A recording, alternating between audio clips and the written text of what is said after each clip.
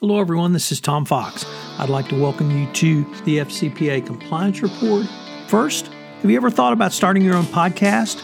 You wanted to talk about something in the compliance or compliance-related field, but really had no idea how to get started? Take a listen from our sponsor, One Stone Creative. If you are enjoying this show, you might enjoy hosting your own. As an expert in your field, you have skills, knowledge, and insight that can help you expand your practice, meet new people, and create amazing content to share with the world. In as little as 2 hours a week, you can dramatically change how you promote, fill, and position your business. And One Stone Creative can show you how. Learn more at onestonecreative.net.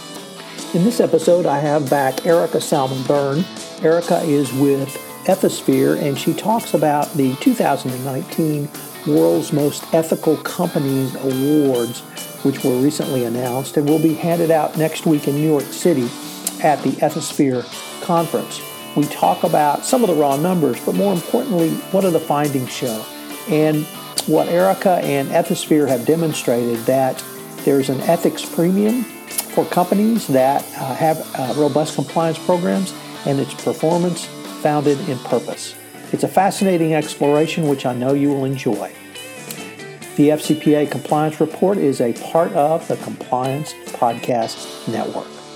Hello, everyone. This is Tom Fox, back with not only one of my favorite guests, but one of my favorite people in compliance, Erica Salmon-Byrne, and she is with Ethisphere, and we are talking about the release of, or at least the announcement rather, of the 2019 World's Most Ethical Companies. So Erica, first of all, welcome and thank you for taking the time to visit with me. Absolutely, Tom. It's always a pleasure. It's our annual conversation about the WMEs. Well, I hope it becomes more than an annual one because you've got some great information here this year. I just kind of note some facts that there are 128 companies that are on the list in 21 countries and 50 industries. I'm not going to name them all, but those are all information that's available on the Ethisphere site that we're going to link to in the show notes.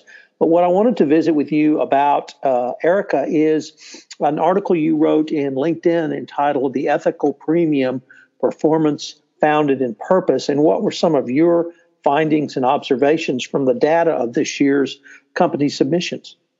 Absolutely. So, Tom, first off, I too hope it becomes more than an annual conversation because it's always a pleasure to speak with you. But there were a few things that really stood out to us this year in the WME companies. As you know well, we have been tracking the financial performance of WME companies for the better part of a decade now. And we're doing that because we believe very strongly that companies that do well, or that do good rather, also do well. So that there really is no disconnect between doing the right thing and succeeding in business. And in fact, there's a very solid business case that those companies with solid cultures and strong ethics and compliance programs and good governance practices in the long run are going to outperform their competitors. And that's exactly what the data is telling us. So this year's class, over the course of the last 3 years, we saw they outperformed the major U.S. large indices by 10.5%.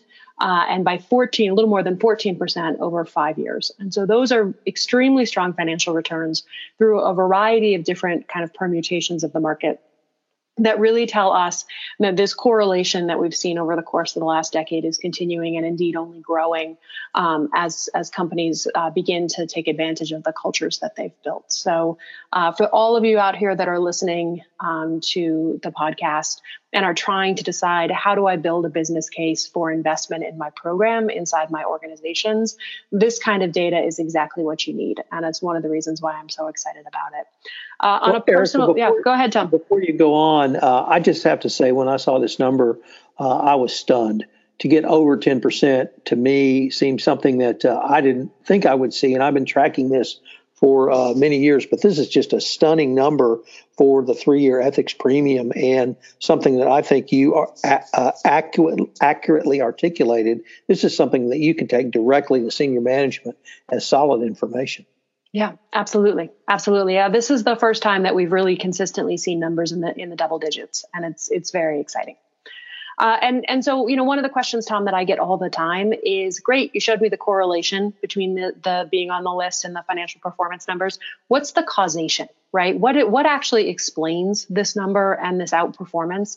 And I'm going to be honest with you and with your listeners, as you've heard me say before, we're not entirely certain exactly which specific piece of what we look at is the causation. I think it's a mix. I think it's legitimately a couple of different factors. But I thought I would call out at least a few for your listeners and for them to ponder inside their organizations.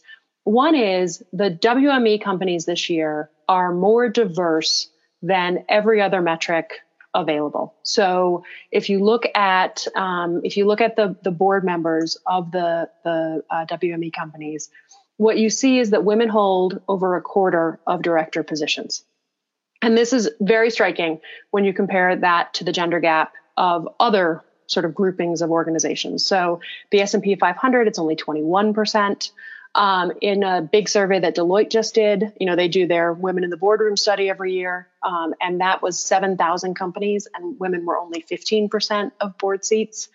And so if you think about that in the context of all the research that's out there about the risk conversation and the benefit that diversity brings to those kinds of dialogues, I think that's one piece of the causation soup that goes into that correlation. And we saw the same thing if you look at the leadership teams of the companies that are on this year's list. A quarter of the average honorees leadership team is comprised of women. Whereas, a CNN Money analysis that came out a little while ago shows that women hold just 5% of CEO jobs in the S&P 500. And so if you think about that benefit of bringing diverse voices and diverse thoughts to the conversation, and that's just, sort of the gender diversity component, but that's definitely something that has stood out to us and that we're going to be talking about a lot, because we really think that that's a key piece of that causation that underpins that correlation that you see in the ethics premium. The other piece is, there's been a lot, I've been talking a lot and reading a lot about the component piece of trust that goes into this. And particularly here, I'm thinking about the trust that employees have in their employer. So if you've been following some of the conversation around the data that came out from this year's Edelman Trust Barometer, one of the things that we saw is, once again, my employer, the company I work for, was the most trusted entity for most individuals around the globe. 80% of the folks surveyed in the United States said that they trusted their employer, which was considerably higher than any of the other sort of institutional measures that the Edelman folks ended up finding.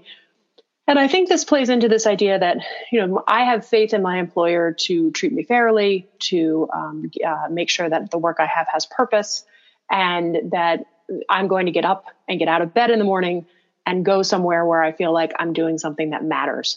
And that really plays into, from an ethics and compliance perspective, the idea of transparency and authenticity. So one of the things we see right now is we're seeing, amongst the honorees over the course of the last 5 years, there's been a very steady uptick in the number of companies that have figured out how to comfortably share stories of things that have actually happened inside their organization with employees. Very often stripping out the identifying data, but saying this really happened here and here's how it happened. So let me take this kind of esoteric concept like the Foreign Corrupt Practices Act, or let me take an esoteric concept like a conflicts of interest prohibition on giving your cousin a job when you're the one hiring to fill that position, right?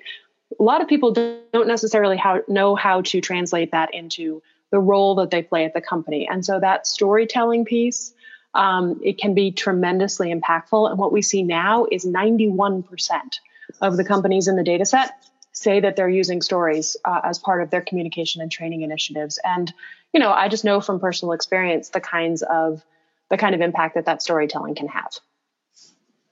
So these are really, I think, some stunning findings. Not stunning that you found them, but stunning in the way that companies can use these as actionable items going forward. Particularly the trust component, because there's so many levels to the trust, and you touched upon some of them. Obviously, a speak up culture, raising your hand, standing up, but that's goes far beyond simply ethics and compliance and a hotline or Me Too. That also allows a company to improve and improve itself. And when a problem comes up, whether it's an operational problem, whether it's a manufacturing problem, or a more serious, perhaps Me Too or discrimination or code of conduct or policy and procedure, that it can be remedied before it becomes a full-blown either legal issue or hugely reputational damage. And to foster that kind of culture, and I noted in here, you talked about the State Street's global letter on the importance of aligning corporate culture to corporate strategy. And with some of the commentary that's coming out about doing just that, I think it's going to take compliance really to evolve to a different level of not only business process and not only rules and regulations, but really putting this trust component back in companies, leading to greater profitability. Yep, exactly. I couldn't agree with you more, Tom. One of the things I always remind companies of is a speak up culture isn't just a speak up culture about things that have gone wrong, right? A speak up culture is, hey, I've got a product idea, or I'm really concerned that this client is that the relationship with this client is going off the rails, and what can we do to fix it? It's, being able to sort of bring your whole self to work and contribute in a way that makes you want to stay there as opposed to go work for the guy down the street. And so all of those pieces play into this. And I think one of the reasons I love being in this space right now in particular is because we are starting to have a conversation about the fact that ethics and compliance is a pillar that supports a strong culture, but it's not about just the rules, right?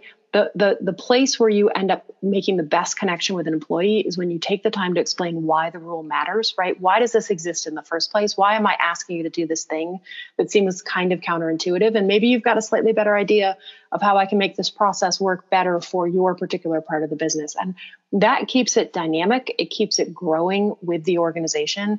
And it allows companies to foster that kind of environment where employees bring things up when they're resolvable, as opposed to, when you have to call in the outside folks. Erica, we're near the end of our time, but I was wondering if you could give a few words about the World's Most Ethical Awards Dinner and the conference that Ethisphere is putting on to celebrate not only compliance and ethics, but these companies as well. Yeah, no, absolutely. Thanks, Tom. So we'll be holding our annual World's Most Ethical Companies Gala Dinner, where we get an opportunity to celebrate with the individual companies that have made the list. And as you know, Tom, ethics and compliance folks don't always get a lot of chances to celebrate. So it's always a very festive evening where everyone feels like, their work is being acknowledged. And it's a really wonderful chance to have that kind of enthusiasm about the work that we all do. And then we'll have our Global Ethics Summit immediately following that, the next day and a half after that. We've got some great sessions on this year's agenda. I'm super excited. I'm moderating a session on organizational justice and why fairness matters at work.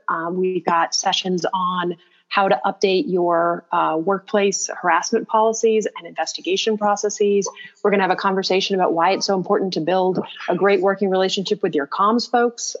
So lots of great agenda items. Everything, of course, will be recorded and posted to our YouTube channel after the conference is over, if you can't, happen to join us in New York. And then we're going to be doing a series of data insights releases over the course of the next several months. So we've got our first cut at it is coming out next week. We're going to talk about things that we saw in written standards. So innovative and exciting things that companies are doing with their codes and their policies. My favorite little tidbit that I'll give you as an early one is rollover definitions in a PDF policy. So instead of having like a super boring definition section in your policy, you put the definition as a rollover on a particular word. And it just makes it easier for employees to find what it is they're looking for, because they don't have to, sort of blank scan over the definition section. So things like that. And we're going to be talking about transparency and authenticity and culture in that insights release as well. We're going to have a separate release on some of the interesting things that we found from a program resources and structure perspective. So who are you reporting to? Are you in executive session with the audit committee? What does your staffing look like? Budget numbers, things like that. We'll do a whole separate release on how to train your managers. So lots and lots and lots of insights coming from us over the course of the next several months. So if you're not already keeping an eye on our stuff, then I definitely recommend that you do so. Well, Erica, I really want to thank you for taking the time to visit with me today. I wanted to get this out before the conference. So kudos and have a great conference. Thank you so much, Tom. And when we do that, the next couple sets of releases, let me know, because I'd love to come back on and talk further with you. Absolutely. Thank you. This is Tom Fox again. We're going to link in the show notes to Erica's article about the premium, the ethics premium. We're also going to link to information about the Ethisphere Global Business Ethics Summit, which will be held in New York City. Also, the link to Erica's article on the ethics premium. If you'd like more information on Ethisphere, you can also check out their website, which, of course, we will link to as well. I hope you'll join me again next week, where I have a fascinating interview with Andrew Beto. Andrew is a whistleblower attorney who takes qui tam and False Claims Act cases. It's a fascinating exploration of a case that Andrew was involved in that resulted in a very large settlement with Walgreens under the False Claims Act. The FCPA Compliance Report is a part of the Compliance Podcast Network. This podcast is a part of the C-Suite Radio Network. For more top business podcasts, visit c-suiteradio.com.